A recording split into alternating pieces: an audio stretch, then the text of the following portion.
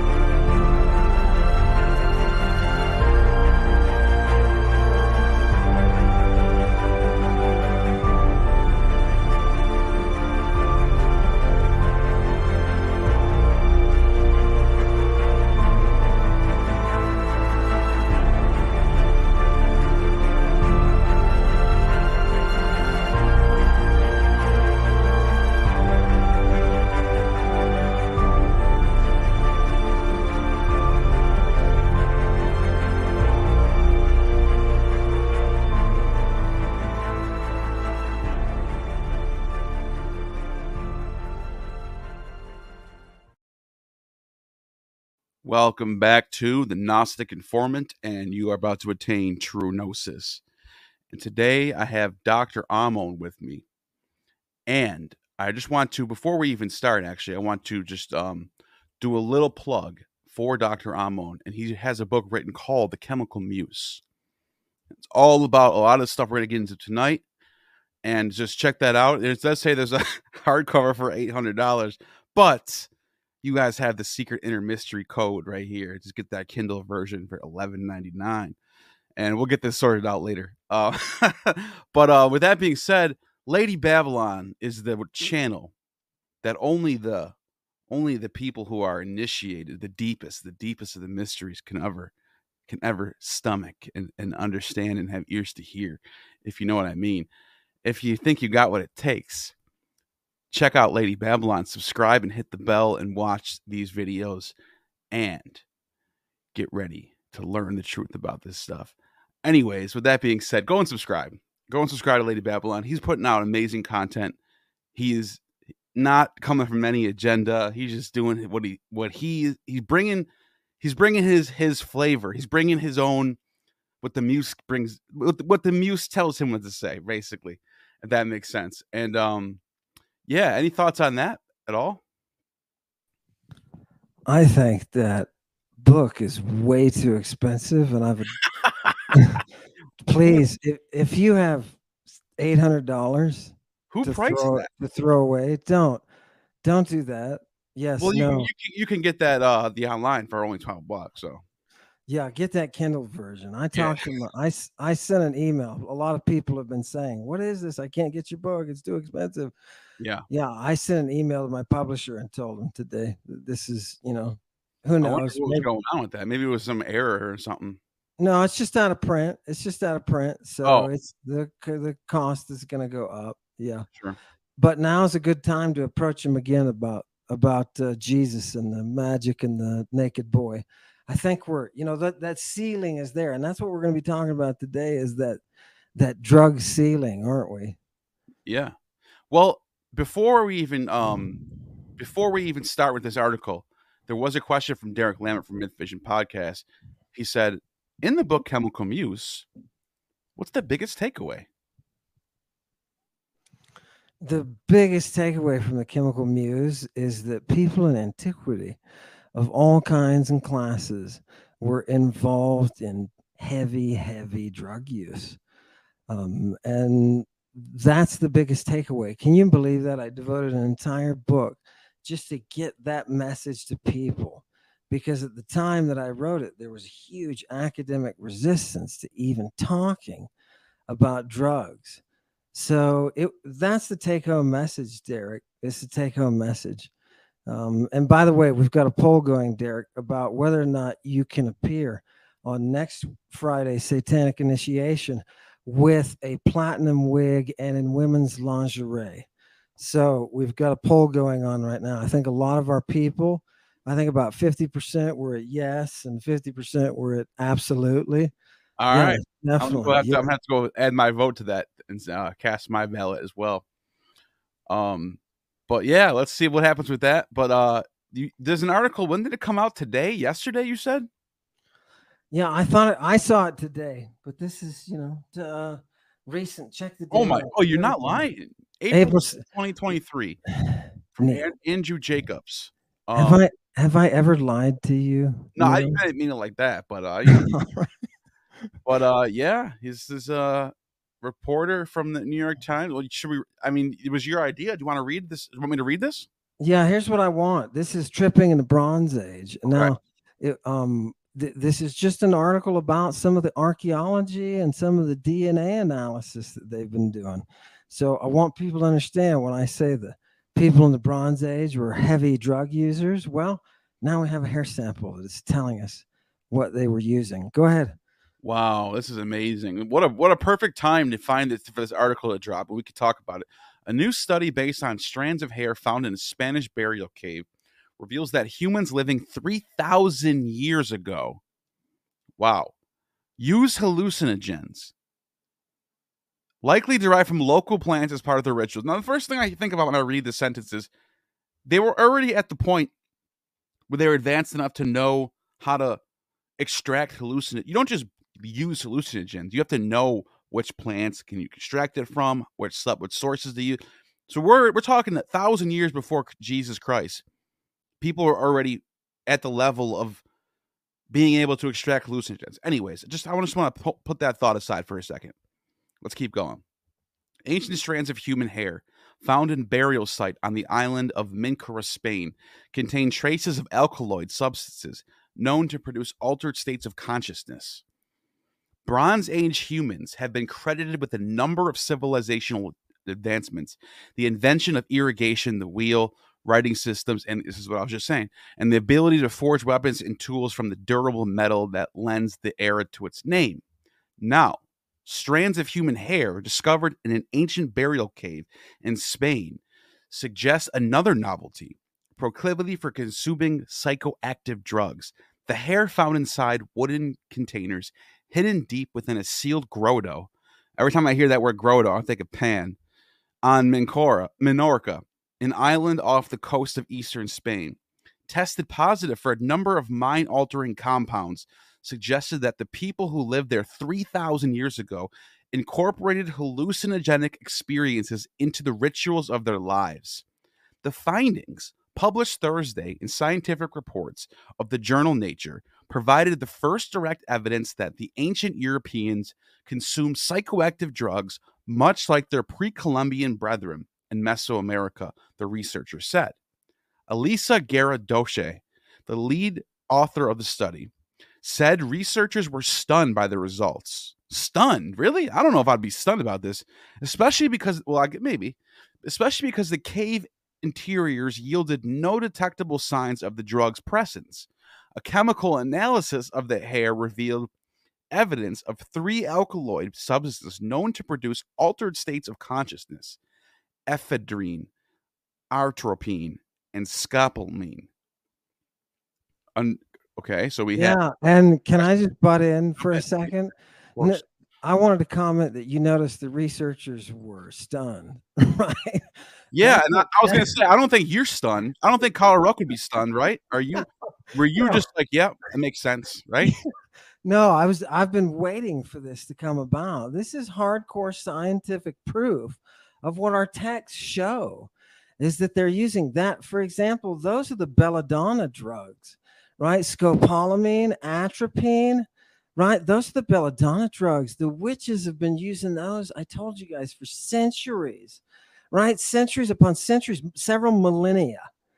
So the fact that they found them in the hair of these random late Bronze Agers, that's fantastic. And remember, and I think the article is wise to point this out, this civilization is known for its progress.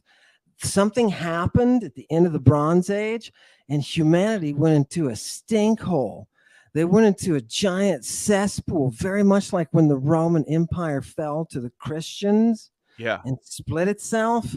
That's the same thing that happened. There's a dark ages that followed. So this Bronze Age, this is a Saturnian age. This Yeah. is a this is a time that we're advancing, and the science is incredible. Look what they've got in their bodies. These are psychotic inducing drugs, right? Psychosis inducing drugs. Love it. Now, I'm not an expert on plants or anything, but the acacia tree, the one that the roots are extracted from to get the DMT that have the high content of DMT, there's a rare form of that acacia tree that produces a fruit that looks just like this. So I don't know if there's a reason. I don't know if there's what that is, but I'm just looking at. I'm just pointing things out that I'm noticing. This is just speculation, but I just thought that was interesting. I don't know what that is. I don't know what You're this thinking. is. You're thinking like an Thorn apple plants. What did you say? Say that again. No, go ahead. Go ahead. Thorn apple. You said I'm thinking like a what? You're thinking like an ancient physician slash priest, like right? Pliny would do. Like Pliny Right. would Exactly. Yeah. Right. How do we do that? And that's what's so beautiful. We have all of this information there. This is genius stuff, people. Yeah. And we totally disregard this type of research. Yeah. Go ahead. I'm sorry. No, let's just read a couple more passages in here. A thorn apple plant in Spain. The powerful hallucinogens atropine and scopolamine are found in plants in the nightshade family, such as thorn apple, mandrake, and henbane, which are native to Minorca. The cave, Escarix, was discovered by spelunkers in 1995 and held the remains of more than 200 people who had been laid to rest over the course of 6 centuries, with the latest burial in roughly 800 BCE. Wow. Many were related across multiple generations. Curiously, the cave did not contain the bodies of pregnant women or babies. For anthropologists, the cave's most significant treasure were the tubular boxes, mostly wooden, but some made of antler, and held tufts of hair dyed red. You always find red dye when we get into this stuff. Like, it's enough. Like, we'll hold on to that thought for a second. Anyways, the boxes and their contents survived in large part because of the cave's opening. More than 80 feet beneath the upper ledge of a 300-foot tall gorge had been sealed off by a rubble that had collapsed long ago. Although there was no way to know why these ancient people were consuming such part, really, no way to know.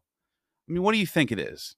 Like, let's put our thinking caps on. I'm not trying to be like cynical right now, but like, really, why not? Like, what you think they're just doing it for no reason? Obviously, there's a right happening. I mean, maybe I'm being a little whatever. Maybe I'm being too cynical here. Miss Garadoshi noted that the boxes featured patterns that present day humans might interpret as psychedelic inspired, a series of concentric circles suggesting that hypnotic bullseye drawings of yore. Ancient humans are thought to have used drug plants for both medicinal purposes and religious ceremonies.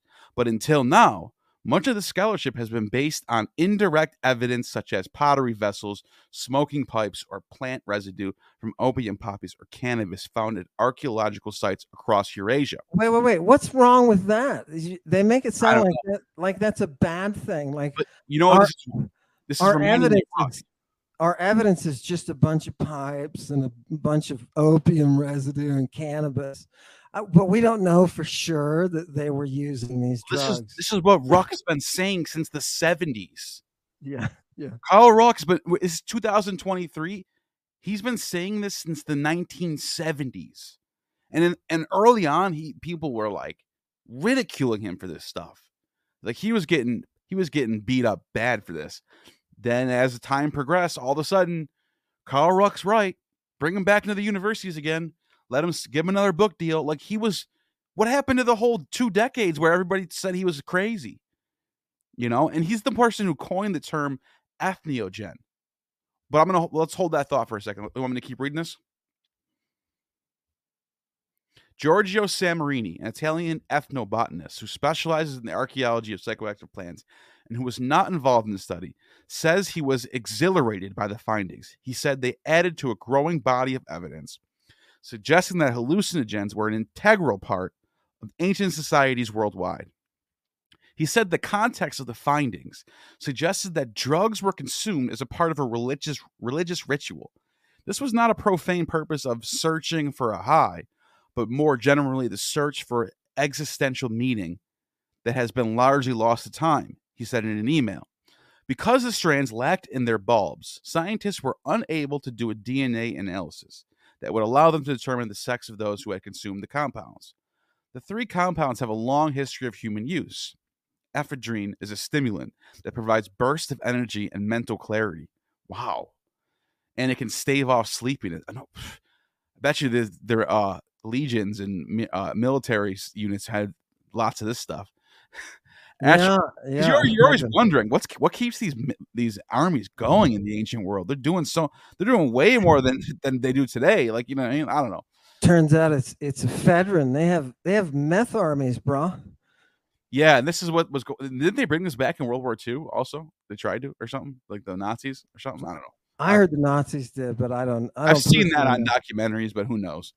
Atropine and scopolamine are more powerful deliriants that can produce hallucinations and out-of-body experiences.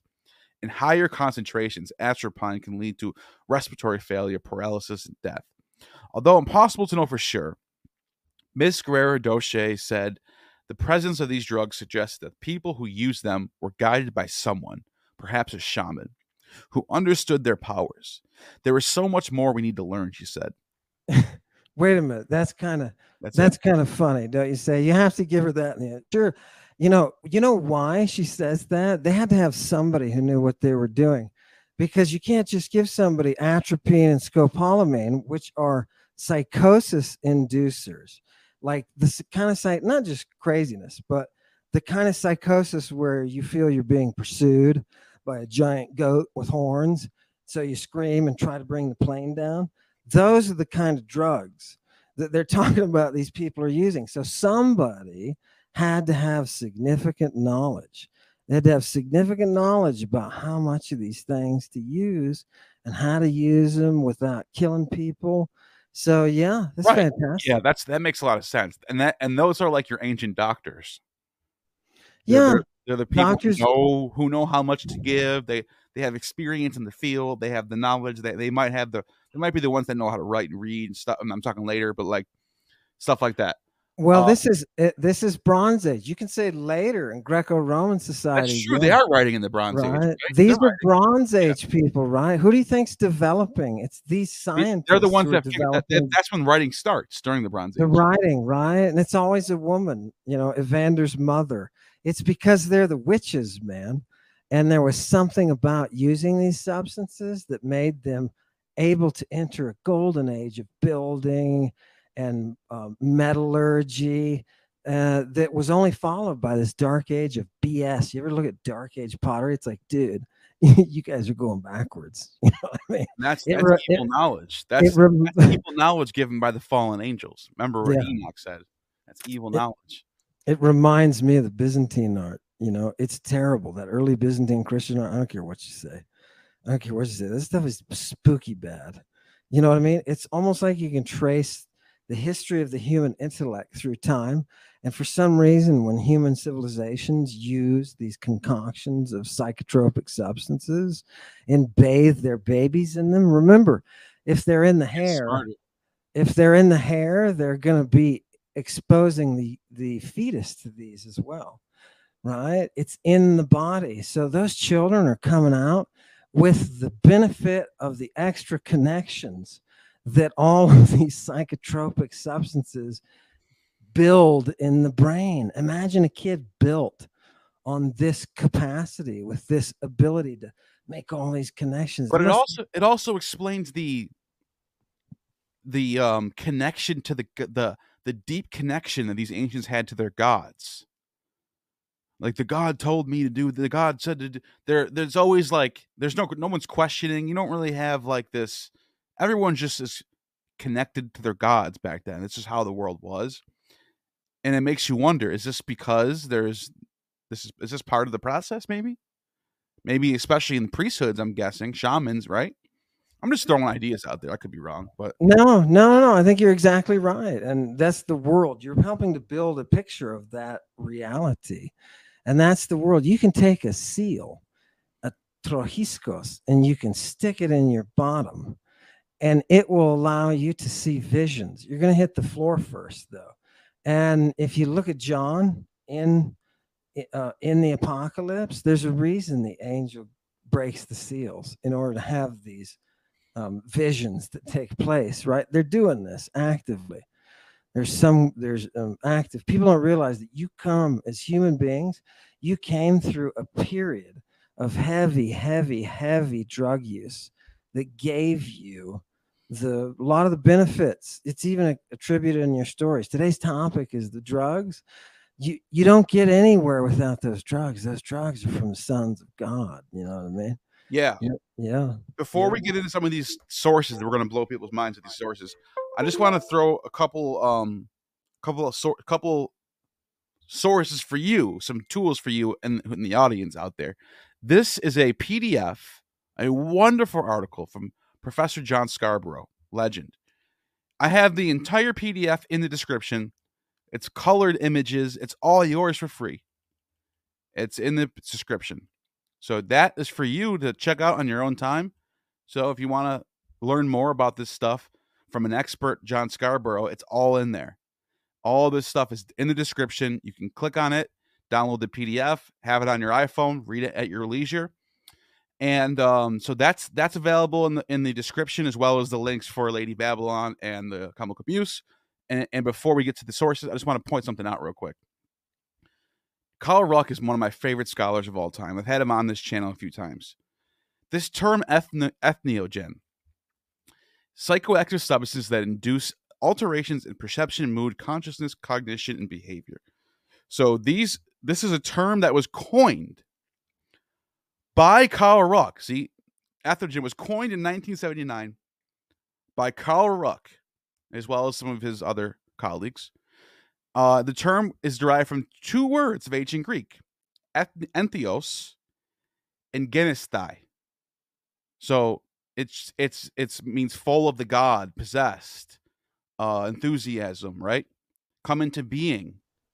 These are all genomai, genosai, come into being, entheos, enthusiasm, possession. It's just literally in the preposition in and theos.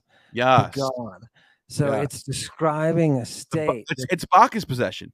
Yes. It's the God with possessing. And the reason why I say that, well, first I just want to read a quote from Carl Ruck. From the 1979 Journal of Psychedelic Drugs. Just want to let you guys, I'm just trying to show you guys how much of a legend Ruck is. When you think of the 70s and then the whole hippie culture that came out of the 60s and 70s, who was doing all the academic stuff behind the scenes? It's your boy Carl Ruck. 1979 Journal of Psychedelic Drugs. He writes, in a strict sense, only those vision-producing drugs that can be shown to have figured in the shamanic and religious rites would be designated entheogens. But in a looser sense, the term could also be applied to other drugs, both natural and artificial, and induce alterations of consciousness similar to those documented for ritual ingestion, traditional entheogens. Now, he wrote a book about this called The Road to Eleusis, and it's one of my all-time favorite books. So in here, not only do you get a really good layout of entheogens, but he also has a translation of the Homeric hymn to Demeter. And he describes in these rites, in the Eleusinian mystery rites, you have Bacchus who possesses you from taking the wine. But the ergot is the grain, the grain that has mold on it. And those two mixed together, you have your bread and your blood. Get it? Like it's like a Eucharist. But it's like a holy Eucharist where, and when you were initiated, you took this kykeon, this drink, and you went into a state of possession by the gods, Bacchus and Demeter. And you would go into that state and you would marry Persephone, the daughter. You would have vision of her, and they all she would meet you, right? They all describe that vision. They say you see her. Who is it? What is it that happens? You see her. And often you would get an oracle, or you would have an experience that would change your life, and you would. And a lot of times they described it as people taking this, having this experience, getting initiated, and never feeling death ever again. That's a common thing people write about these mysteries, is that people would take part in this rite and never experience any anxiety of death. So Yes, salvation happening. the side effect of taking the drug Eleusis is a sudden loss of the fear of death. I think that sounds like we can work with that side effect, right? That's way better than the big pharma's doing right now. Yeah, I think so. So that's wanted to lay that out as a forerunner for what we're about to get into. We have some sources, and the first one that you sent me was about Joseph, because we are sort of continuing your talk from last night on your channel, and the last thing you touched on was this passage about Joseph. You're muted. You're muted.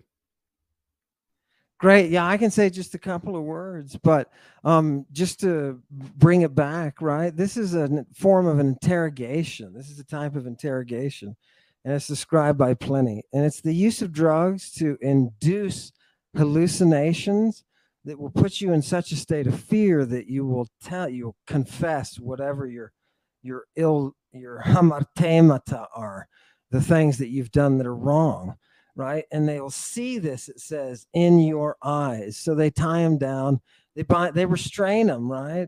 And it's translated terribly.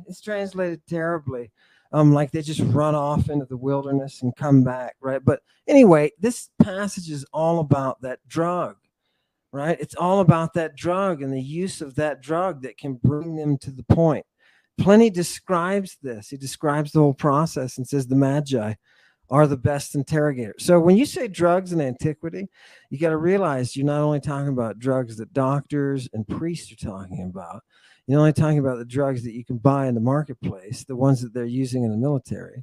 You're also talking about the ones that you can get at the taverna and the ones that you can go and buy that will cause these initiatory kicks. So it's a big deal when John does it and he's using his drug and he's like, oh, right, passes out and then he has this vision. Don't be surprised, right? That thug was mainlining it, you know. So let's go back to our boy Herodotus. So this is before Alexander the Great even. This is like right before Hellenism burst through the East, and the time of Herodotus. And we have a source, right? What is this? Do you want to tell us what the Greek says, or do you want to go to the English? English? You're muted again. Sorry about that. I was going to tell you no. Let's just stick with the Greek. But okay, all right. Yeah. So the Scythians are using now they say the seeds of cannabis, and people have always thought, wait a minute, cannabis doesn't have psychoactive. Well, you're not going to get the effects from the seeds as much. The problem is whenever they refer to carpon, the fruit of the plant, they're referring to the seed containing vessel. So when they're talking about seed, they're talking about bud. Yeah. So what do these Scythians do? They take these buds and they throw them onto these hot rocks, and they pull over themselves these cloths, these mats, or these, hemp made. The Scythians wear hemp clothing, right? And one of them, somebody says, I think it's Herodotus, somebody says you can't tell the difference between the hemp and the linen. It's that good. They're that good at it. So, that's nice. Anyway, so they throw the buds on the fire and they pull these things over themselves. And it's such an incredible, he says it's better than the Greek vapor baths. What's a vapor bath? A vapor bath is when you expose yourself to vapor. We would call that hot boxing. That's the best way to put it, right? But what do? They, by the way, he says the Scythians do this in lieu of bathing. Wow. In lieu of bathing, right? And so they'll fumigate themselves with cannabis. Isn't that nice? And it's, Maybe it's better for your skin. I don't know. Anyway, anyway, and their women put on. It says a lot of these. It gives different ground up types of uh, um, woods along with frankincense, and they put this stuff on their skin, right? And you can tell from the smell. It smells real good. It's a great passage from Herodotus that shows us they're using it, but it says that when they use it, they enter into this. It says the oru ontai, the oru ontai, and what is the orumai, oru omai? There we go. Yeah, to howl. Yeah, like dogs or wolves to howl. Notice it says to bellow at the bottom. So to make that, they got some kind of group thing they do when they enter into these baths, these cannabis baths. So when somebody asks you, and remember these are the Scythians, right? This is an old prehistoric, pre-written history, Right. right? Prehistoric culture. So they've been using this cannabis, wow, they make some howl, baby. Yeah, Wow, love that's it. what it means, huh? I didn't know that. Yeah, yeah. Let's go to cannabis. Speaking of cannabis, let's go to that definition. Do you have that definition of cannabis from right up front? This one? Yeah. No, that's for the bath. You can hang it there for just a minute. Oh, I'm So, sorry. I got Galen's Cannabis. That one. no, Lutron. Go back to Lutron, the one that Okay. was before that. So, this is a bath, right? But look down about 3/4 of the way, and my Greek students will see Nymphika Lutra, the conveying of water to the bride. So, when we are in the apocalypse and you see the Scythian Orphic terms that are coming into the apocalypse, you'll understand. We're at a wedding. Now you know why. Oh, I Right? see. Those waters carry the drug, right? That's what they call it. They call them carried by water. Oh, I Okay? see what you're saying. That's Just a interesting. technical term. And when you're that nymph entering that marriage, you want to be high. You want to be high. Something to do with the brain experience. Yeah. Here's your cannabis. Yeah. Here's our cannabis. Look, cannabis, hemp's cannabis sativa. That's nice. That's nice. But I want you to notice the verb 3/4 of the way to the bottom, cannabistheni. Yes, the Greeks are so interested in cannabis that they've got a word that means to subject yourself to the fumes of burning bud. Isn't that nice? We don't even have a verb like that to cannibize. Am I cannibizing? Or is someone cannibizing? Vapor bath. I don't know about that. That's wonderful. Okay, let's go to one more. I want to look at some Galen. Yeah, look at this Galen. I just want you to notice in the middle. Now, people, this is fun. This is fun. This is from something that's unpublished. You're not going to see this anywhere. It is from Galen, specifically the Kuhn edition of Galen, which, if you see the date on that, is 1823. I bought these from Johns Hopkins. Yeah, I bought them. All of Galen, and that is from a work that's never been Oh, it's published. just in Greek, or they have. They have a Latin translation that's terrible at the bottom. Wow. John Scarborough, my advisor, told me right away.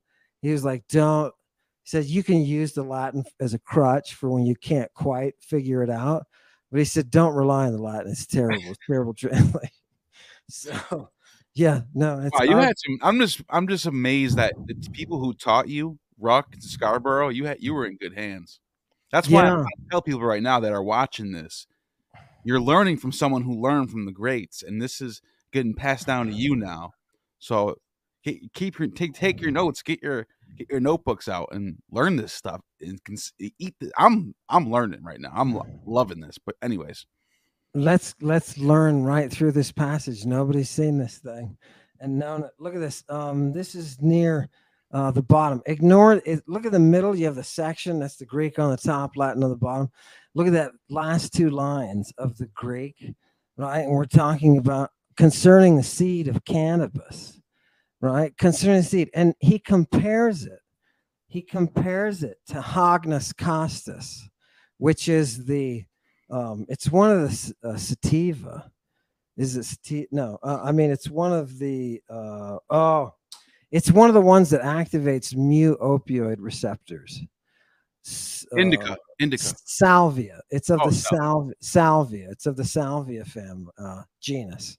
So Galen acknowledges, long story short, Galen acknowledges the effects, right? These both plants both have the same effects, but they're seed, right? And is he talking about actual seeds? No, he's talking about the seed itself of the plant, right? Which is the power. It's where the power is. That is different. And he goes on to describe right now. So realize what we're doing. We're talking about two psychotropic substances, and he's talking about distinguishing these two plants by their effects and how they can be used to treat disease, right? So he's talking about cannabis, and he says on the next page, go to the next page, and just at the bottom of the first paragraph in Greek, I want you to notice that yeah, sorry, let me put my glasses on. He says it has a heating, right? It's never been translated before, people, right? So here we go for the first time, right? It heats excessively. Thermaina right? It heats excessively. And because of this, he says it grabs the head. It takes hold of, it possesses the head. Yeah, it controls the head. Okay, you can see what he's trying to describe with cannabis, right? And when taken quickly in a large amount, what happens to it when you really fumigate yourself with it? Yeah, it sends out this smoke through which the people who are breathing it receive a thermic and a medic or pharmacotic power. Isn't that nice? Yeah. Isn't that nice? That's a pharmacotic, that pharmacon root in there. And please don't mention goats. Everybody, let me just say this. Where does that come from? Oh my God. Okay. Should we pull up this? Yeah, it comes from seminaries. It comes from seminaries where we go in the back and you hear the and you don't know what it is. And you're like, what is that? Is that the pipes? No, it's not the pipes, right? They came out, by the way, with that. Did you see the child molesters all got published? Yeah. It happens too often. Yeah, it happens a lot. That is where that started with that goat. That's where it goes to the goat. And it's only through seminarians. When somebody tells you pharmacon has anything to do with the goat, run from that person. They do not read Greek. They only pretend to, and you don't know better. So what are they getting it from, though? Forget the goat. They're getting it from one passage. They're getting it from one place that I studied ancient pharmaca, drugs, for 12 years. For 12 years. And not once in any of my medical sources did I ever see. It's not in here either. Did I ever see the goat? There's no goats in here either. Right. The goat of propitiation. Ho, ho, ho. And then they try to tie it into Semitic studies. Oh, that makes sense. The church are the worst. They're the worst scholars. They're the worst at. They really are, man. They really are. They're the worst. Anyway. Because they have an agenda. But anyways, yeah. Pull up all of it. Here's the definition for pharmacon, right? Okay, you can see lots of drug stuff. I want you to look at B at the bottom. This cum genitive, this takes a genitive, right? So with the genitive, it's the drug of something, the drug used for something. And you have drugs for diseases, you have drugs for head problems, right? Drugs for difficulty urinating, drugs for thirst, right? Now, go to the next one. Enchanted Ocean. Look at that. Theocritus. Yeah. By the way, if you ever get a chance, read Theocritus. You got the Oxford translation, and it's such beautiful. What do you call it? Adils? Idols, yeah, Yeah, they're good. so amazing. Uh-huh. It really reading those Eidos will really take you back in time. In the what is it, 4th century BCE when Theocritus is writing? Something like that. Anyways, 4th, 5th, yeah. It takes you back and brings you feel like you're on the countryside. And you're looking there and you see a Priapus he's talking about Priapus statues on the countryside in the mountains, and Apollo and Pan are playing their flutes and they got the lyre. You got to read Theocritus. He really, really gives you a peek into the time period There's because a great his imagery, the imagery that he portrays, is amazing. Brilliant there, writer at the time. his Bacchic idyll is to me the most wonderful, but he has a great one about witchcraft and medicines. Yeah, And and that's what this is right here. Enchanted Potion, great, yeah. and you see Beautiful. that Theocritus. Yeah, okay. Nice. And number two, look at Roman number two. Number two, it's also a means of producing something. Wait, what? And you see pharmakon soterias, No the way. drug of salvation. This is what Karl Ruck was writing about. Yes. This is Yes. that. This is that state that you enter into by drinking the Kaikion, and you. Mhm, It mhm. was to your Yes. salvation. Yes. Yes, sir. Notice, keep going down that line, and you'll find near the end of that paragraph too that you also have the pharmakon manias, right? The drug of what? Of mania. The drug of mania. Wow, So that mania. they know the psychedelic states are there, right? They understand that, right? Well, Plato talks about that divine mania, Yeah. the highest Yeah. state of consciousness there is. Yeah. Proclus writes about it too. Yeah. So there's a lot. Look at all the. I also sent you one. Notice number 3 is Dyer paint. They use Don't. it for oil applied for wrestlers too. Yeah. Don't ever forget that Dyer paint is like part of the heart of the mystery. It That is always purple dye. red. Yeah, Yeah. it's Yeah. like burgundy red, purple. But it's funny that you say that because the two main plants that people use to extract DMT from is Mimosa hostilis, found in South America, and Acacia confusa root bark, which is found in the Tibet over there, mountains. They both they're from two different plants, but they both produce a red purple dye. And they happen to have the highest amount of DMT in them. It's just like, why is it always that the drugs that produce the highest psychoactive always have dual purposes of producing a purple red dye? It's the weirdest thing. Nature is a weird thing, man. Nature is just what it is about that. I'll never know. Nobody believes me, Neil, but I'm like, dude, I had my publisher in New York. I was sitting in the Flatiron building. It's a huge deal for me, right? Sitting in the Flatiron building right after the publication of Chemical Muse. And he goes, hey, I want to know something. Why are those Etruscans always painted red? Right? He was getting to the brilliance of the dyes that are used, the skin dyes that are used. And people tell me, oh, that can't be. That can't be. I'm telling you, they're getting high off of the dyes. And you'll ask yourself, what was the hair that we found from the Bronze Age? It was dyed, right? Looks red. Do a chemical analysis on what kind of dye that is, and tell us if it has psychoactive capacity, right? Tell us what's going on. They're putting the serpent. Purple people. Yeah, yeah. Phoenicians, bro. Phoenicians, and then the word Canaan even means purple people too. There's like a dual Yep. etymology happening there. And then Pelasgians. Yeah. Right. Pelasgians came out of the east. They came out of the Turkey area, Black Sea region. That Right. means purple people too. Yeah. Pelasgus is a word for purple, the actual purple substance. Yeah. So these are all people following the use of a drug. And remember, I can't stress it enough. This is one of the peaks of human civilization.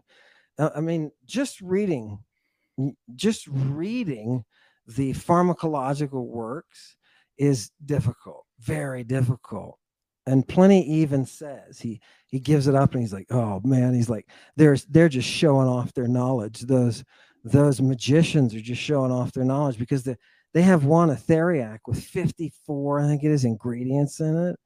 and each one has tiny, tiny measurements to it. He says they're just showing off the incredible scientific Do you know what knowledge my there. hypothesis is and why this is the case? When you introduce writing, the word, anything, whether it's hieroglyphs, whether it's an alphabet, I don't care what it is, because you got that linear A, linear B. You also have this phonetic script that comes out of the Levant or whatever. But when you have writing, you can now record things and pass it down to the next generation. Whereas before writing, you can still get pretty advanced, but it's all oral. Here, let me teach you how to extract these hallucinogens. Let me teach you how to, let me teach you how to do this. Let me teach you how to hunt.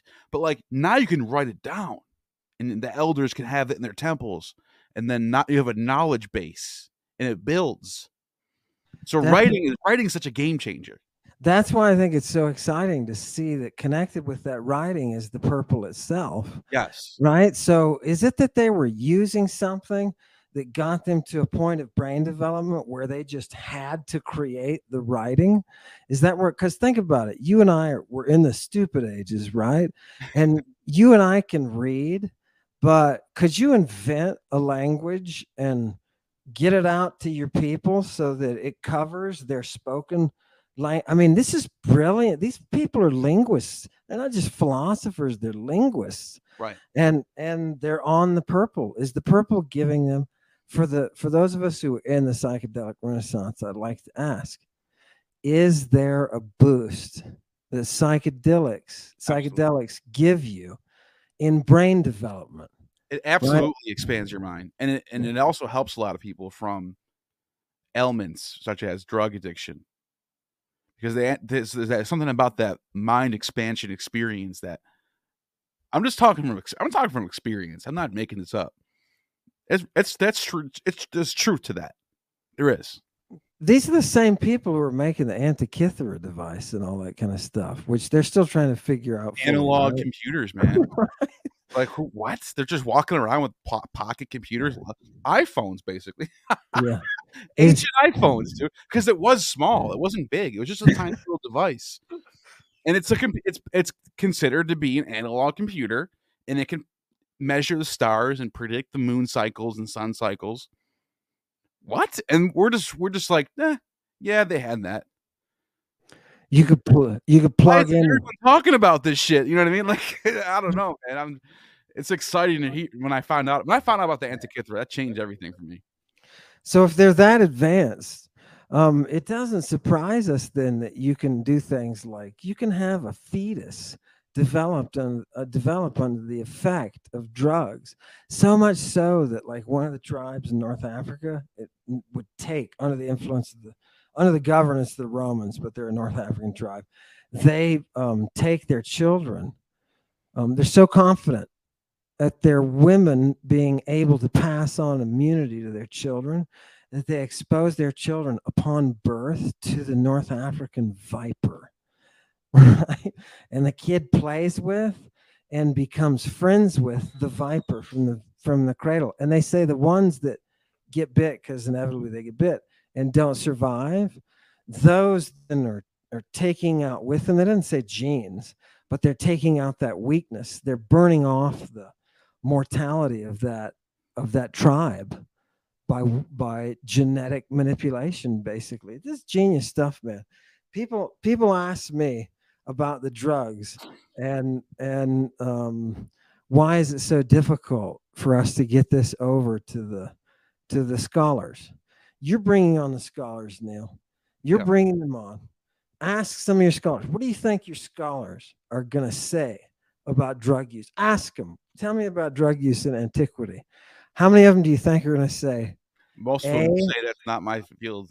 It's not my field. It's not the ones that is their field are you, for one, or Ruck. And a lot of times it's just it's a whole different field. But here's the thing, and I'm glad you brought this up, because if the field tells us a lot about the other fields, and for someone to not know this, it might alter the way their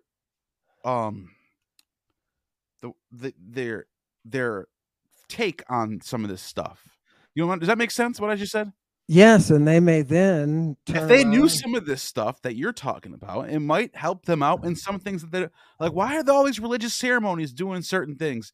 This doesn't make sense. And then you're like, it's because boom, boom, boom, boom, boom. Yeah, Like, oh, it's that's why. That's why yeah, Kaikion. That's why the Soma. yeah, That's why the and so I'm just saying, like, this is a big piece of the puzzle. yeah. The Pharmacon is a huge piece of the puzzle that a Come lot of here, people are not looking at. Kyle Ruck come looks here. at it. In fact, there's a strange verse about Demeter, and it says that she lifted him in her immortal hands, talking about this divine child, and held him to her fragrant breast, and his mother rested content. Demeter nursed the handsome son of wise Kelius, the son whom Metaneira bore. Metaneira, whose robe hung in thick folds about her hips.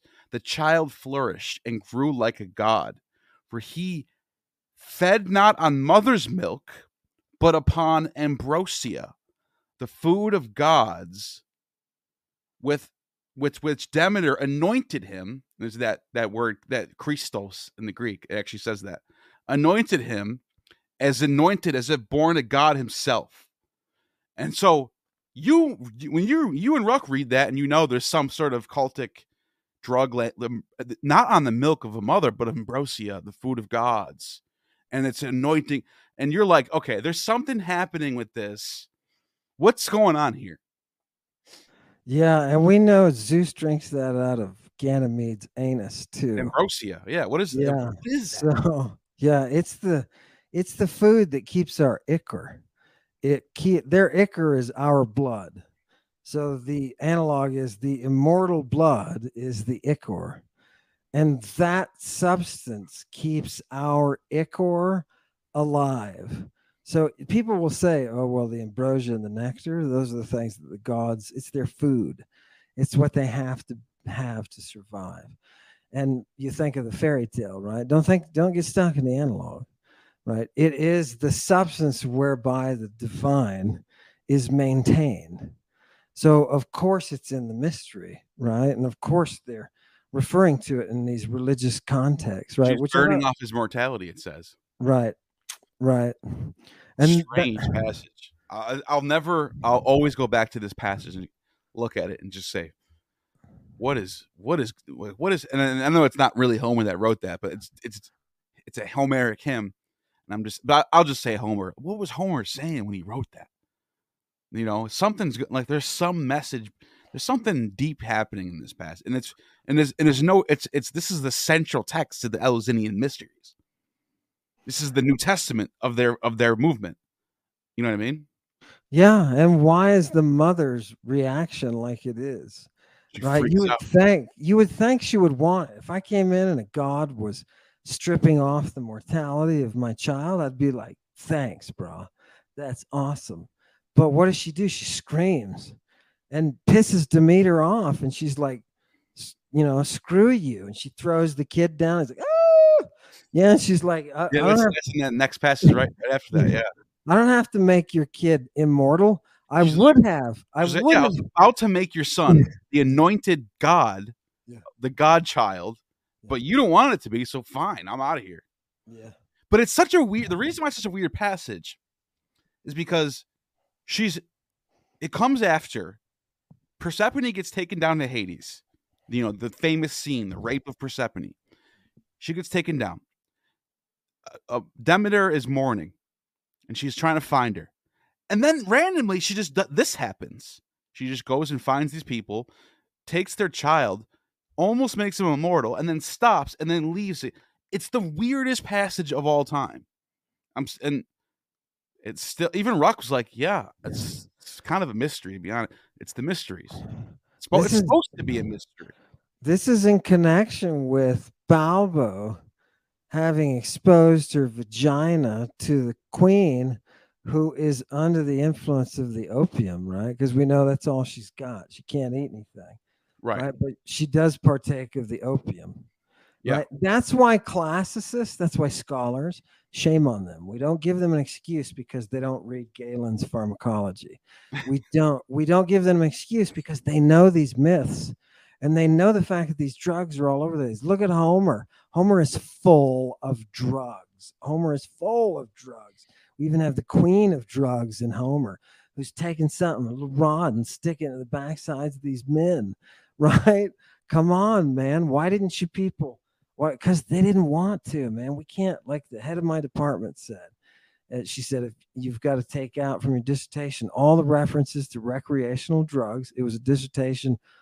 She said, you got to take out all the recreational drug references. And I said, why? And she said, because the Romans just wouldn't do such a thing. Wow.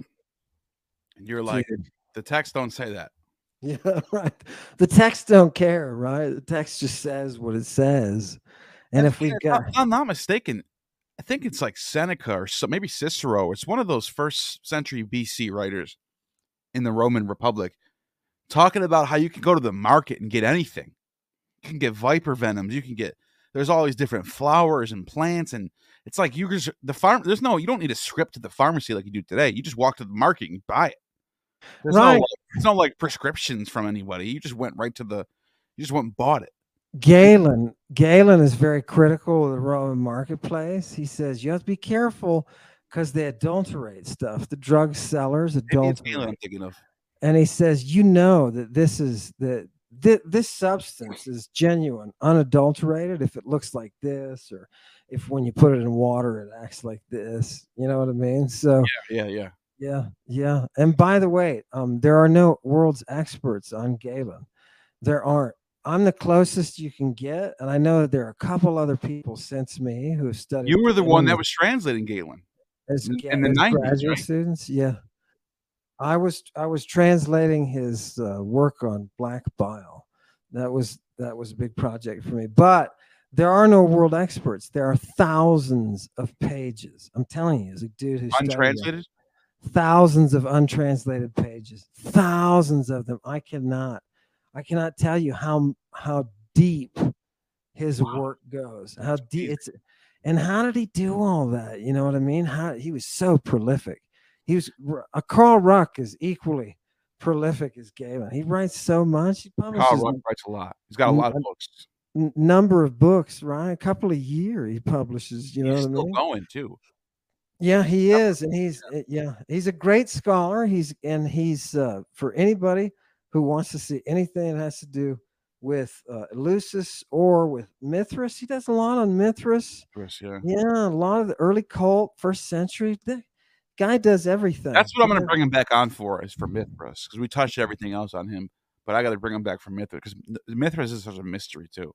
We don't have any. All the texts are gone. It's just inscriptions on stuff. That's all we have for Mithras. And then we got the PGM. But anyways, that's another story. He got busted. Let me tell you one thing about Carl Ruck. He got busted by his faculty and had a class taken away from him because he made reference to some homosexuality that made students not feel comfortable. Right. You know, enough to complain. I got news for you. When I learned about that, I laughed, knowing that they wouldn't. You can't go to ancient Greece and not talk about that. I'm sorry, you can't. If you're gonna sit there and say like we can't talk about that, but then don't talk about ancient Greece then, because that's part of ancient Greece. Right.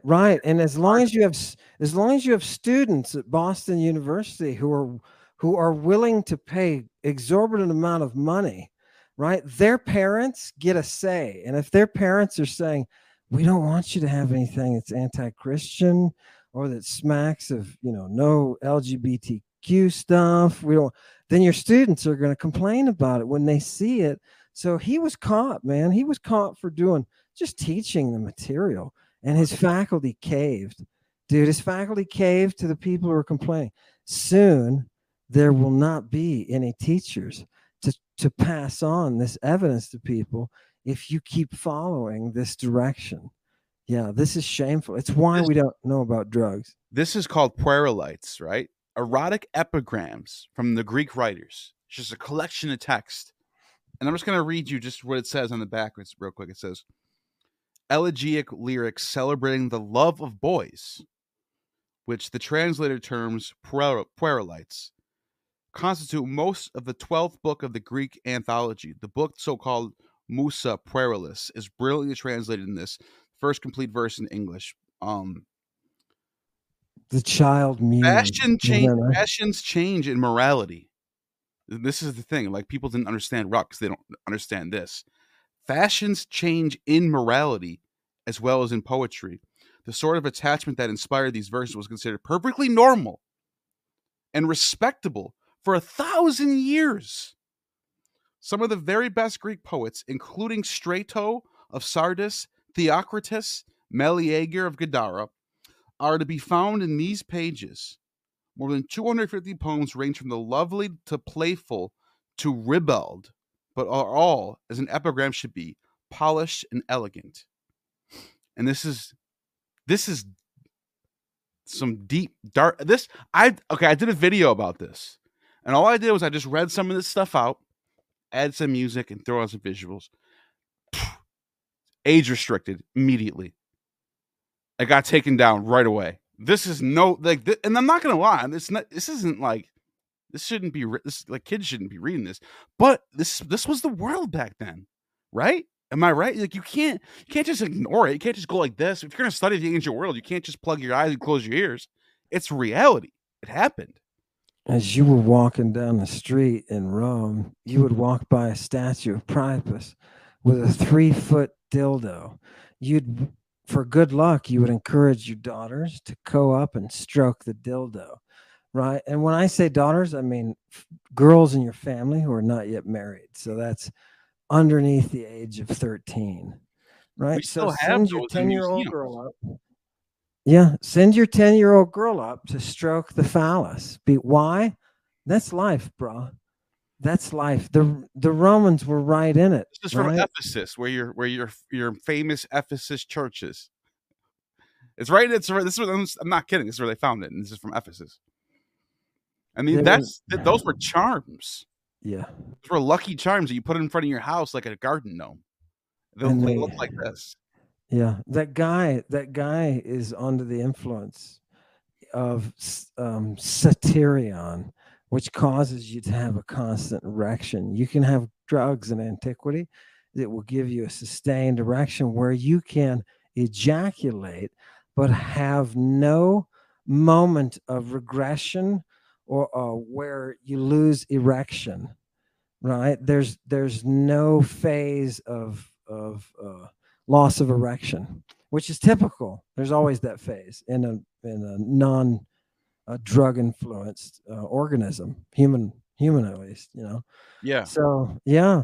Now, I don't know if you finished Galen, but we have Dioscorides as well. This was Galen 2. Did you do this one yet? No, that's okay. We did that one. Let's go to the Dioscorides. Yeah, this is the Dioscorides. I just wanted you guys to Dioscorides. I always say it wrong. Yeah, no, that's okay. It's first century. The dating is hokey for Dioscorides, but you can say it's the first century. And I just wanted you to see that it's got cannabis on it, and there's a wild form and a cultivated form. What's the difference? And he talks about what they do. Well, the cultivated form, he tells you about what it actually does in the body and how it works, right? And what it's used for. So even down to, like, you can express an oil and use it for earache, right? They use it for earache.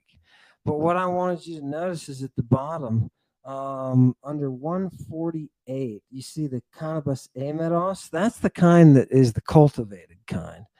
And he always lists, Dioscorides is obsessed with names. So he always lists the street names at the bottom, or the different names that are used by different people. Some people call cannabis, they call it cannabian. Some people call it, and the one that I really like is the one that says asterion. Some people call it star, right? The Romans call it cannabim, just like they call Eden or Eden Edem, because of their Etruscan influence. Well, that's why those two letters, nun and mem, when you look at the old alphabets, you could tell they're related, Yeah. Because one of them is just looks like a flag with one little V on it. The other one has two V's on it. Yeah. So for some reason, those two letters are, and they're always next to each other, right? In all the alphabets, N and M. For some reason, those letters are connected. I don't know what it is about that, but you see that. You see those, like, sometimes it's one or the other, depending on what language you're speaking. And you can trace whichever group it is that's using it, because some prefer the mu and some prefer the nu. So in Greek, that mu is coming from the Etruscan side, which is, I mean, I theorize it's Pelasgian. I'll bet it's Pelasgian in its origin. But anyway, there you have it. And it's got common names, and different cultures call it different things. Let me ask you this real quick, though, Yeah. because I know you're the philologist. When you get the STR root, that's a family of words. What is that doing there? Yeah, the STR root, or sigma tau rho.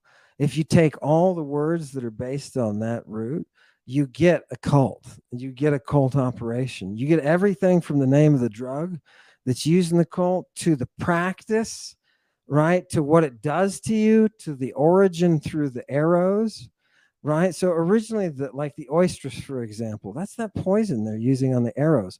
What does it cause? It causes oestromania. Allows you to enter into this ecstatic state, or this entheogenic state, right? Where you can prophesy, right? And what is this all brought to you by? It's brought to you by Satyrion, or Saturn. It is the golden age cult that we're talking about. It's like a satellite. That word star comes from there too, the stars. Right. So the Asterion, right? Even we can go one step further. Even Historia, if you look up the word Historia that we get history from, originally its oldest form is in reference to a question. It means a question that you ask specifically an oracle. And I know you don't believe me, but if you look up in Alice, you'll see it. It's a question that you present to an oracle. Why wouldn't I believe you? It is nobody ever believes me. I take you at face value at this point. Yeah. Okay. Good. Whenever you say stuff, I'm just listening, especially when it's about ancient Greek. Okay. Good. So that's a brilliant question you have, right? The STR, that root. If we follow this root, it's everything around this cult, this oracular cult that's able to bring you the mystery, right? And it's the oestrus is everything. The oestrus is the name of the fly from which we get the word Christos. In its earliest form, a Christ is somebody stung by the oestrus, right? When you enter that maddened entheogenic state, right? That entheotic state, that makes you the Christ. When Jesus is there in the Garden of Gethsemane and he's like, dude, I don't want to take this. I want to take this stuff, man. This is the cup of God, baby. It's the cup of God. And that passage we had in the beginning, that was the cup of God's wrath. People are like, what is the cup of God's wrath? And the preachers stand up there and like, oh, fiddly dee. This is a metaphoric expression for the great Lord, the highest, to pull out his wrath. And you hear the kid in the background. No, it's a drug. It's a drug, people. The wrath of God is a drug. We just saw a passage where they're administering this drug. It literally says in the Greek, the high priest of the temple in Jerusalem forces Mary and Joseph to drink the drug. That's what it literally says, to drink it, right? And it says, this is the wrath of God. We have other names like drugs for that, other names like that for drugs, right? Like the love of God. Guess what? That's the semen of the Christ. That's the love of God. Oh, wow. So when you talk about, people are like, what drugs do you have? No evangelicals. Well, before anyone wants to say if there is, what I'm going to say is there's evidence of this in the Heresiologist, in Hippolytus, and I think Irenaeus. It might be both or one or the other. There's a passage about the Valentinians and how they're doing this weird rite of actually adding semen to their Eucharist. Don't Don't take my word for it. Look it up. They'll go to Hippolytus. I think it's Hippolytus or it's Irenaeus. One or the other. Or it might be in both, actually. You know, we do. It said that these Valentinians, these they're doing this weird rite, adding semen to the Eucharist. So Amon's not just saying shit that he's thinking of. This is from the source. By the way, real quick, I just wanted to show. This is one of the oldest alphabets that the Mediterranean is using. And look at how the mem and the nun look like they're pretty much like one is just a little longer than the other. You know what I mean? Yeah. So sometimes it's weird. Sometimes with these words, you'll have like Adem or Aden, like it's like the same word, but sometimes it ends with an N or it ends with an M. But it's so, and then you'll see they're like etymologically connected that way. It's weird. From Oracle ladies getting high and right. bringing us the alphabet. No, yeah, Oracle ladies getting high. Evander's mother. Yeah, they know which ones they were. Evander's mother, great, very important guy. Anyway, his mother, because of his mother. Yeah, beautiful. What do you think, Neil, about the scholars? Then I want to ask you. Now that you're seeing all the evidence, why do you think it is that the scholars run from this type of material? They just don't know about it. Because no, it's not that they're running from it. They just don't know. You are trained in this area. You got your PhD. You wrote your dissertation. You wrote a book on this. Rux also. You are aware of this information, so you don't run from it. If they knew what you knew, I think they would be all over it. I just think they just don't know. Now, because every scholar is in their own field of where they're studying. What about the case? What about the case of Ovid? So Ovid says that he can't get an erection anymore because he's used too much aphrodisiac. So he's gotten himself to a state where he's having a refractory period because he's overstimulated himself with the drugs, right? When I talked about that in my dissertation committee and working on my dissertation, an Ovidian expert at the school, this guy's a world-known Ovidian expert, James McEwen, excellent scholar, only dude to ever win the Latin and Greek composition at Cambridge, only dude ever to win both in the same year. Right, same contest. Fantastic linguist, amazing philologist, and he won't discuss why it is that Ovid admits to using drugs, right? And what that has to do with, how does that make us look at Ovid differently? Does it make sense that the guy who's writing the Book of Love, right, The Art of Love, those were his first books before Metamorphosis, was the love poems. Yeah. And he was in that mood. He was feeling it.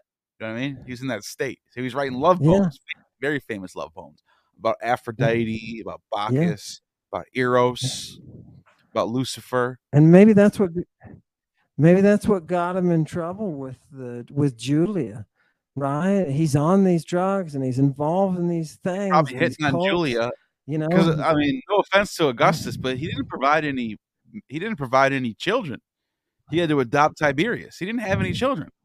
Maybe Ovid was jumping in there like, hey, look at me. I look like Orpheus. I'm a bard. I'm a poet. It got him shipped east up to Thomas in Black Sea. He got in trouble for it. Yeah. Yeah. He was sitting in front. The last thing he wrote, the Tristia, he says, "Oh man, I hope Caesar doesn't tell the other gods to kill me," because he thought Caesar was they thought Caesar was divine.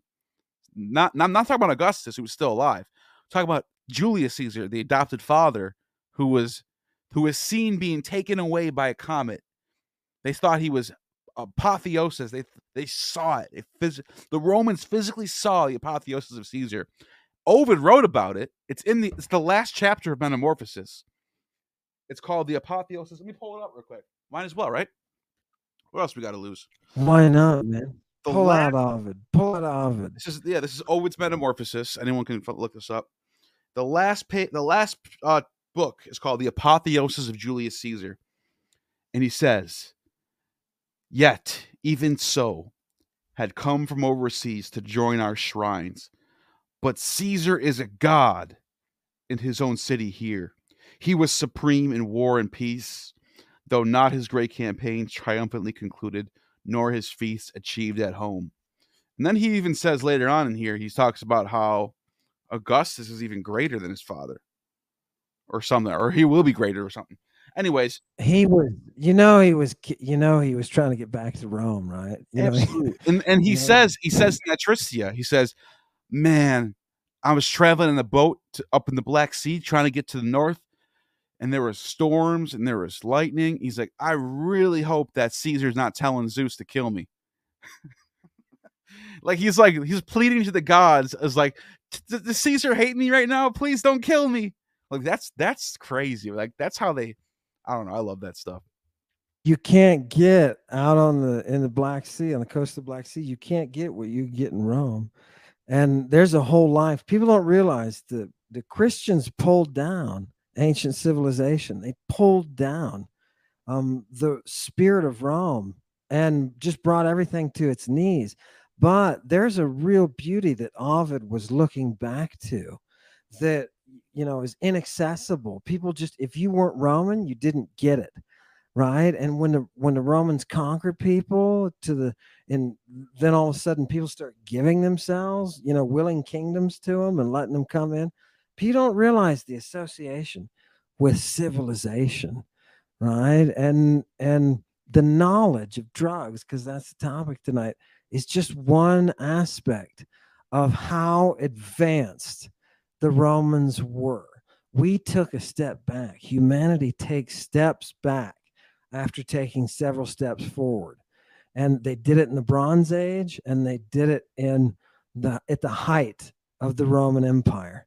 Yeah, and we're just not, has it taken us 1,500 years to come back to a psychedelic renaissance? Is this, you think we've got the future? You think Carl Ruck can be vindicated, and we can march out there and say, look, you're not using Christian. I said this to Neil today, and I think let me just repeat it because I know it's going to make people angry, and there's nothing more delightful than pissing people off.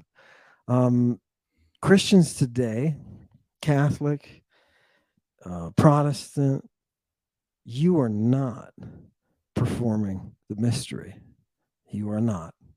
You are doing something very, very different that has not even a slight resemblance to the actual mystery of the mystery religions that you generate a Christ in. You're not doing it. You're just not doing it. Your religion is the falsified, unrectified, stultified, petrified mystery that came from the first century, from Jesus. It is not the same thing. I'm sorry, people, but all of those promises of ionic life, they don't mean what you think they mean. They don't. They don't even have the concept eternal life. So I wanted to show something real quick, if you don't mind. This is from an article I just found from Johannes van Oort. He talks about how Augustine, in his De Haeresibius 46, 9-10, writes about the Manichaeans, which were, doing a ceremony where they collected menstrual fluid and sperm and added it to their Eucharist. Okay. So there's that. We were talking about that. And that's not the only place where this source is. Apparently Epiphanius writes about this, but it's also in other heresiologists like Irenaeus. But real quick, I have one more thing I want to show. I just found this article from another person who, and this is just, it's not that I found it in this article. This is all in the sources that I was referring to, but this person put it all into one spot nicely in this article where he talks about the Valentinians, the Carpocratians. Look at this. The Carpocratians, had a secret gospel that turned out to include a scene in which a naked Jesus gives instructions to another naked man, and this hint of homosexual encounter was used by the Harpo creations to justify blah blah blah blah blah. Here we go. We have the what's the other one? The Ophites. The Ophites. Epiphanius relates that in their Eucharist, they let loose a snake, which slithered among the loaves of bread on the communion table. The fascination with serpents stemmed from the reading on the account of the fall in Genesis. To them, the serpent who tempted Eve is not the villain, but the hero. So I'm just throwing that. Sources are amazing, aren't they? I sent that source, Epiphanius, to Carl Ruck, where it's specifically where he talks about the seed or semen, right, having to do with the ejaculation of semen. And I said to Carl Ruck, I said, is there any other possible way that this can be read other than you receive communion by performing fellatio? Bible scholars know about this. No. You're gonna be surprised when I tell you this. Bible scholars know about this. M. David Litwa talked about this on my channel, so they're not hiding from this. I know you think that they're like not looking. No, they know about this. It's not the Christians that are going to talk about it. It's the critical scholars that do. Why can't we? Litwa's all over this stuff. Why can't we get the Christians to talk about it? Why can't you just? That's Christian history. That's their history being completely thrown in the that. You know how bad that looks to say, oh, the early Christians were doing Eucharist. They were adding semen to their cups of wine. You know how bad that looks? They don't want to talk. So instead what they do is they invoke the heresiologists and say, oh, Irenaeus, he was a proto-Orthodox and he called them out for what they are. It's like, nah, there's a reason why heresiologists exist, because that was popular for the Christians. They were doing it because it was popular. It was part of I'm not saying every Christian was doing it, but there were a lot that were doing it. The most importantly was Jesus doing it. You know what I mean? That's what I think. When I get with Professor Kloppenborg this weekend, I want to ask him what he thinks about with who, because he does the Q stuff. He's also written about Christ Association groups. He knows a lot about these early Christians, and I just want to ask him, where do all these heresies come from, if not from Christian groups early on? Like, you don't just come out with this stuff out of nowhere. It came from somewhere.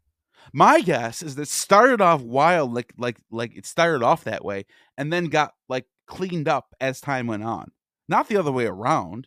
And the reason why I think that, because look at Christians today. You don't see any Ophites around today. That's all. The closer you get to Jesus, the more you see that. The farther away from Jesus, the less you see that. And then in the 3rd and 4th century, they really start to clean things up. I think they start to get more doctrinal, start to get more dogmatic. I don't know. You might say that in those kids that are getting molested by the priests, you still have a hint, right, of that whatever that's actually a really good question. Is why is it that keeps happening? Look, what is it about the structure of the church that this particular incident keeps popping up a lot, every week, every day almost, and every local news station has some priest somewhere doing something like that. It's why? Well, there's got to be an explanation for it. It can't just be a coincidence.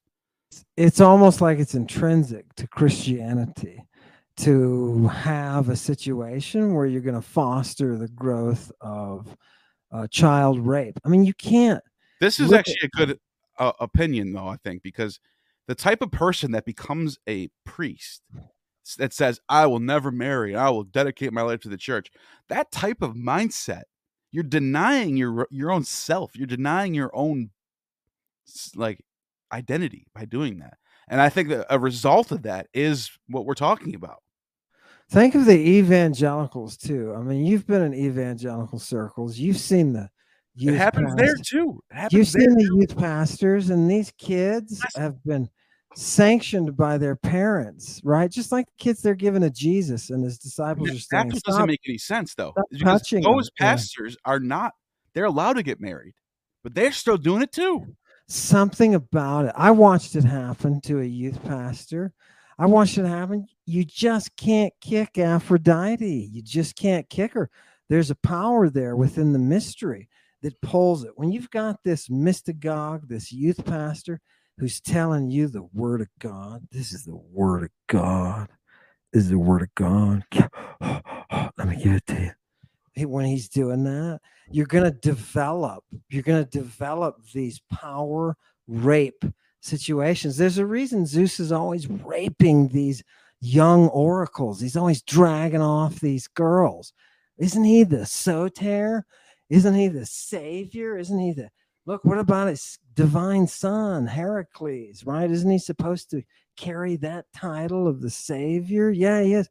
He's still got his boy with him, right? He's still got his boy with him. There is something intrinsic to the performance, right? That you have to have some kind of intimate orgy. There has to be. There's a reason the Greeks call it the orgy, right? Clement of Alexandria wrote about that in Exhortation to the Greeks. Said that orgy, those orgiastic rites, and then he kind of admits how they're so great. In one of the passages, he says, "Oh, how great are those Eleusinian mysteries!" Like after he's just got done talking a bunch of shit about it, he goes, "Oh, how great are those rites!" Go read it. I'm telling you, go read it. Exhortation to the Greeks. Everyone should read that because it's such a great source for getting an early Christian's perspective on the Greek world that still exists. Clement's writing in a time before the church when the Eleusinian mysteries are still in full swing. And so it's a great source. You have to read that. And he also reveals a lot of the mysteries that are kept secret by other people. He's not afraid because he's a Christian. So he's revealing all the inner secrets that you're not supposed to tell. Clement's one of the main sources for that. It's a great resource for early church history because they're describing what's going on. People think, oh, we're the orthodoxy and that's the heresy. So that's not a part of our history. Evangelicals are taught this, right? Anything that's not according to the faith is really, that just happened because those pagans. No. These are Christians who are engaging in sexual rites, right? With leaders who are immune to snake venom, right? There's nobody on this planet who is immune to viper venom unless they make themselves immune. Yeah. Paul is one of those dudes, and Paul is toting around his relationship, Timothy, right? Which he uses cult languge. And I'm starting to. He's hanging out in Macedonia where the Dervani papyrus was found, right? That's a main hub for Orphism, you know? Right. Like, so this is one of my questions for Kloppenborg in a couple of days. Is like, well, how does Christianity get to Macedonia within a century? Some random guy, Jesus, that no one knows about, gets killed. And all of a sudden, within a couple of decades, there's churches all the way in Macedonia where Orphism is already the most popular thing in the world. Why is Paul writing to a church in Macedonia a couple of decades after a guy in Israel got killed? What's the connection there? So, and obviously I think it's something to do with the Hypsisterians, these Greek monotheistic movement that's happening. But I think it comes out of the Orphics. I really do. I'm convinced right now about that. I want to get his thoughts on that because he's the guy right now. If it's a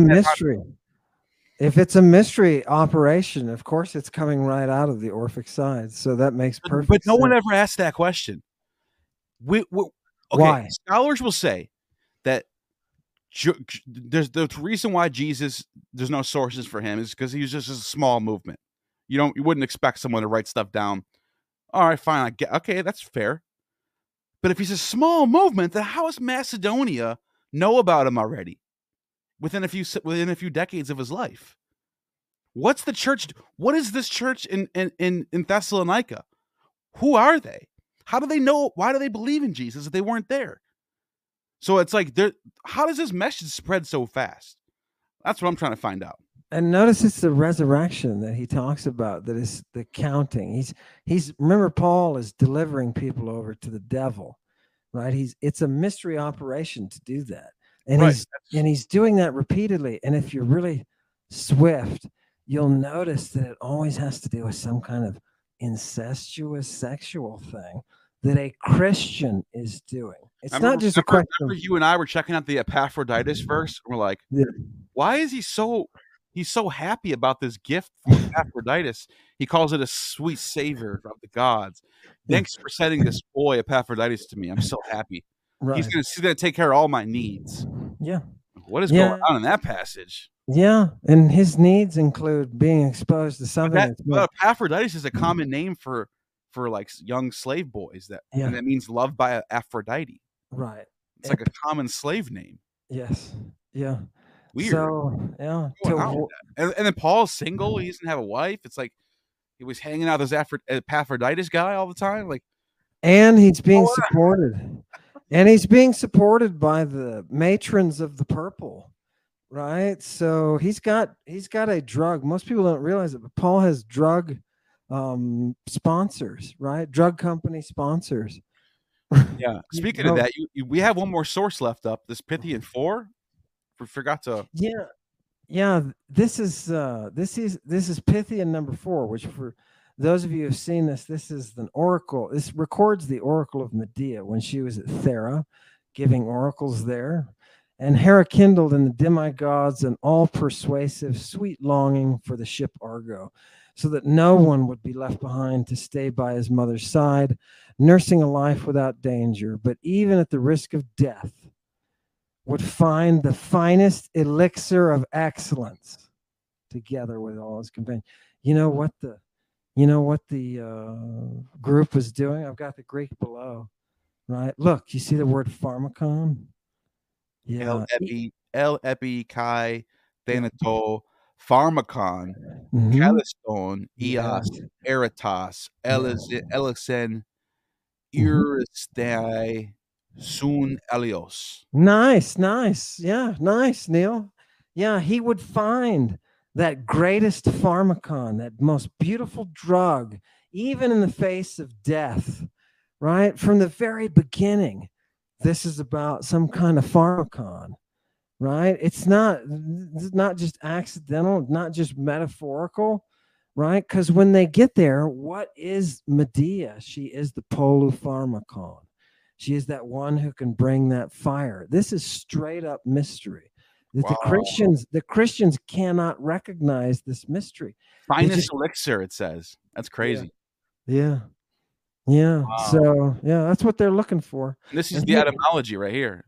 Yeah, I just want people to know, look at all the words that use the pharmak root, that use and you have everything from individuals who are dispensing drugs to drugs themselves, to a verb for administering drugs, to some remedies, some poisons, right? And if you look at pharmakao, the verb at the top, they say to suffer from the effects of drugs, to be drugged, to be in a state of pharmakon, and it's not necessarily good or bad, right? So yeah, look at for those of you who wonder, okay, why it is that people questioned when I came out with a dissertation on drugs. People questioned, are you exaggerating drug use? Look at the language. Look at how many words are based on that one root for drug. Look at that. It's all over their society. This is literally hundreds and hundreds. On the top, you got 4,000 just for that one. And then you have 6,000 for that bottom form. Nice. So 10,000 uses of this word just from two forms of this word. Right. Imagine if we made such a deal out of the word virgin, Parthenos, right? Christians in the back room, you know what I'm talking about. Christians will come out with a Parthenos and they'll wave that virgin in your face. Dude, I've got so many drugs I can bury you. You know what I mean? When that midwife sticks her fingers and palpates Mary's cervix, when she does that and she pulls them out and they're burning, she's like, "Ow, these are burning." This is in the gospel, the infancy gospel of James, 150 AD. It's as early as any of your Christian stuff is, right? And she pulls out her fingers and screams. You might as well just put that into a medical text by Cyrenus, the ancient gynecologist. You might as well put it there, because that's what they're talking about. You can't ignore the drugs, people. And the last thing I'll say about that, the drugs, is, and you should ask Kloppenberg this. Ask Kloppenberg in Nonus, in his commentary on the Gospel of John, when they give that kid, when they give Jesus the cup when he's hanging on the cross, and he's all like, "Oh, I'm thirsty," and they're like, they try to give him a cup. They say it's a cup of vinegar. And Nonus points out, he says, this is just an antidote. He says, this is the name for an antidote against the dipsass poison. That's crazy. I got to bring that up for sure. That's nuts. Bring that up with him. Say, why are they talking about antidotes in Jesus? Was Jesus ever involved in drugs? He was taking the cup of God when he was arrested with a naked boy. He was taking the cup of God when he was arrested. He was sweating profusely, praying too. What's going on? There's weird shit going on. Ecstasy, bro. But yeah, I love this kind of stuff. I gotta piss real bad, but before we gotta go, I'm trying to rush you out of here. I'm not trying to do that, but go and subscribe to Lady Babylon, because you are putting out 2 videos a week at least. Mm-hmm. And you're just putting out, your content's getting better and better. Your quality keeps improving. You just got a new microphone. I'm always watching. I know people that are watching now also, but a couple new people here probably. Check out Lady Babylon. Go and subscribe. Link for the books in there as well. Anything else you want to say? I just want to say thank you for having me on, Neil. I appreciate it. And I want people out there to see that this is the museum, man. This is the museum. It's coming back. And Neil is right. We're at war. And Derek is right. We're at war. And if all possible, guys, for the sake of those in Tennessee. By the way, you just heard that Twisted Sister cannot have a concert in Texas anymore, because just by virtue of wearing lipstick and women's dress, specifically lipstick, I don't know why, he can be charged with a felony. That's wild. What is going on in the world? It's getting worse. I'm asking you and Derek. We think we move forward, but we're moving back. Yeah. That's why we're at war. I'm asking you and Derek to Athena versus Jehovah. Yeah. You got to pick a side. Athena or Jehovah. Yeah. Yeah. So, that's what we should have our debate on. People, I want Derek and Neil to come to Satanic Initiation next Friday for a fight club wearing nothing but what is illegal in Tennessee and I think Idaho and Texas. I see what you're saying now. I like that. All right. Yeah. Let's do it. You have just attained true gnosis. Hail Satan.